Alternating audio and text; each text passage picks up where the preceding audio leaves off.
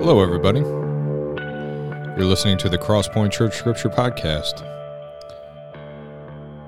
an opportunity where we take, anywhere from 10 to 15 minutes to talk through a scripture of the day and to look at it in context and apply it to our lives, always looking to deepen our relationship with God.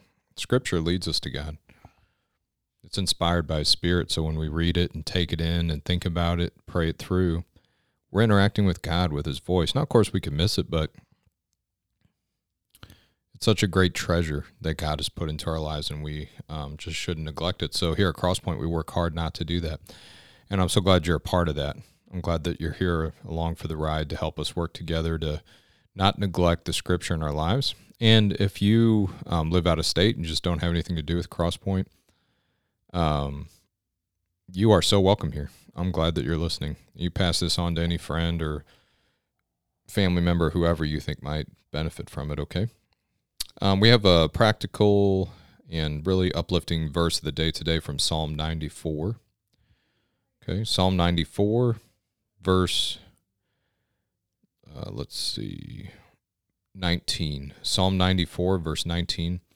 In the ESV it reads, "When the cares of my heart are many, your consolations cheer my soul."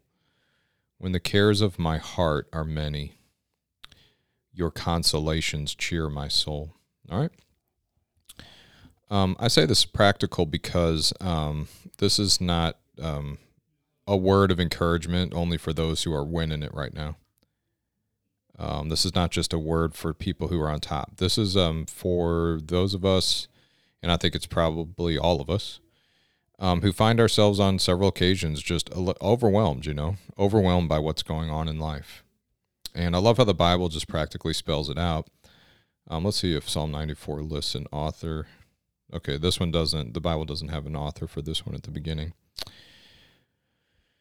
So when we find ourselves overwhelmed, the Bible knows about us and God knows about us. So it says, when the cares of my heart are many. I mean, that may not be the way you talk. It's not the way I talk most of the time. But it says it so well. Man, I've laid there staring at the ceiling. Maybe you have, or I've laid there or sat there with my head in my hands, or I've sat behind the wheel of the car and just not knowing what I was going to do, just overwhelmed. The cares of my heart were many. So what I love, though, and this is Christianity, is that right next to it, so not when the cares of my heart are many, you can know you messed something up. No, it doesn't say that. I mean, it could. Yep, messing stuff up brings cares. But when the cares of my heart are many, you can know you're not as good of a Christian as you should be. No, it doesn't say that. When the cares of my heart are many, God wants you to go away and fix that and then come back. No. The verse, is in two parts. When the cares of my heart are many, your consolations cheer my soul. So it's during those times, right there with those times, God knows about that type of stuff. He knows that we're going to go through it. And the consolations of God. That's an interesting word. One form of it you may be familiar with is when someone is very sad and you console them. You console them. It's kind of an old-fashioned way to put it, but or we might say that a child was inconsolable. That would mean that no matter what you said or did or, offered to help them calm down, they just won't. That's an inconsolable child or an inconsolable person. Consolation means that even though there's a lot wrong in light of this fact, though, so there's still something wrong, but because of this consolation,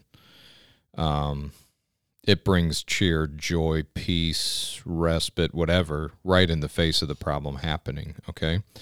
And the reason why I'm taking so much time with this is because it is so central to following Christ.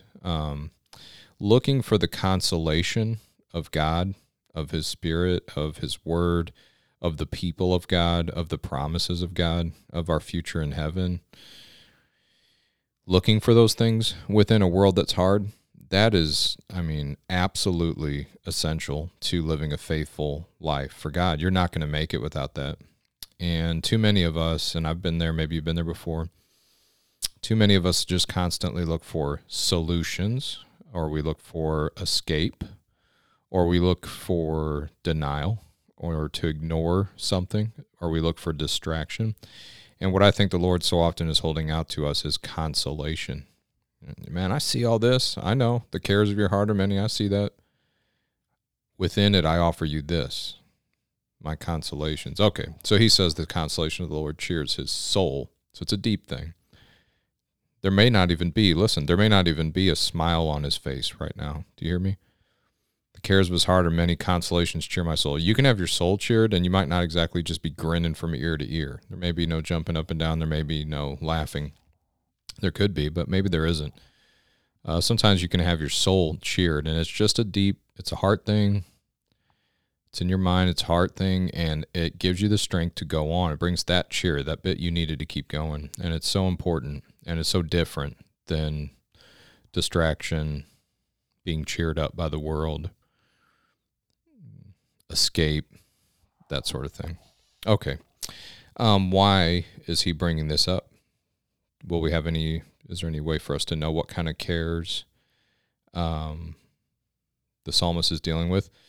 We could deal with the entire psalm. That would probably be helpful, and you should do that. When you have time, you go back, look at Psalm 94 and just see what all was going on. But for us, let's just go back up to verse 16 and we'll read up to our verse and just see if we can figure out what might be going on. So, who rises up for me against the wicked? All right, so he's got wicked people against him, and he wants to know who will help him. Who stands up for me against evildoers? If the Lord had not been my help, my soul would soon have lived in the land of silence. When I thought my foot slips, your steadfast love, O Lord, held me up. When the cares of my heart are many, your consolations cheer my soul. So there's our verse. So I love this, man. This entire thought, this whole piece here involves the author of the psalm in the midst of trouble, wicked people over against him, wondering, is he alone? If the Lord had not been my help, this would have taken him down. This would have been the end of him. And when he thought, I'm going down, that's what my foot slips means. It's like, man, I'm done. This is it for me. The steadfast love of the Lord held him up. And when the cares of his heart were many, the consolations cheered his soul. Okay. He goes on to say that the wicked could not live with God. So, yeah, this is such a needful word, man, for me. I'm talking for me, and I have a feeling it probably is for you too. I think it's important. So we always look, almost always look where we can see Christ, where we can see Jesus in a verse, since Jesus said that all of the scriptures point towards him.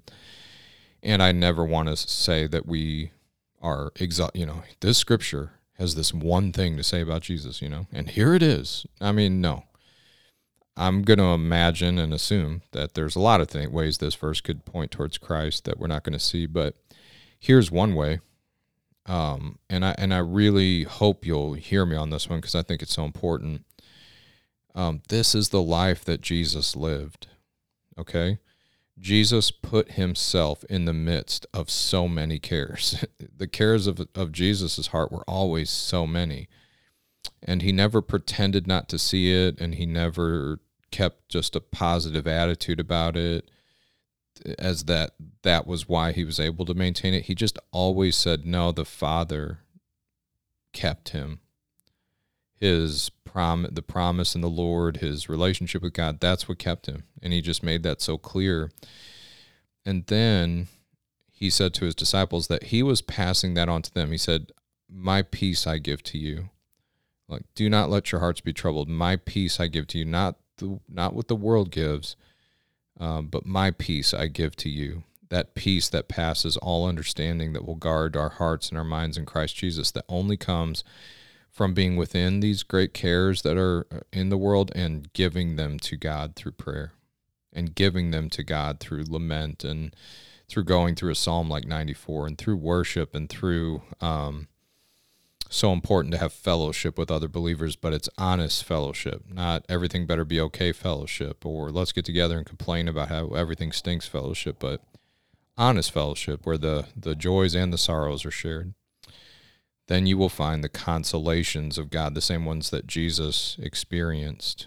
And so you watch him, he'll go through facing the cross, facing his death, facing how he would be betrayed by his friends and by his nation. And that weighed him down. That caused his heart to be greatly troubled. Okay, but within that, he turned to the Father constantly, and oftentimes turned to his friends. Now, I'm cautious about saying that Jesus turned to his friends because, for one, all of his friends left him alone in the end. But also, Jesus was pretty plain while he was on the earth that he knew ultimately he couldn't entrust himself to men because he knew what was in men's hearts. But that being said, without saying that he entrusted himself to them in an ultimate sense, it definitely seems like, I mean, I'm just so encouraged that Jesus just like turned to his friends like, Peter, John, be with me right now. I would love it if you guys would come with me. Would you come pray with me? I just think that's awesome. And you see Jesus do it quite often. All right, guys, thank you so much. Psalm 94, verse 19. Great verse, great psalm. You guys check it out and let me know what you think. We'll see you next time.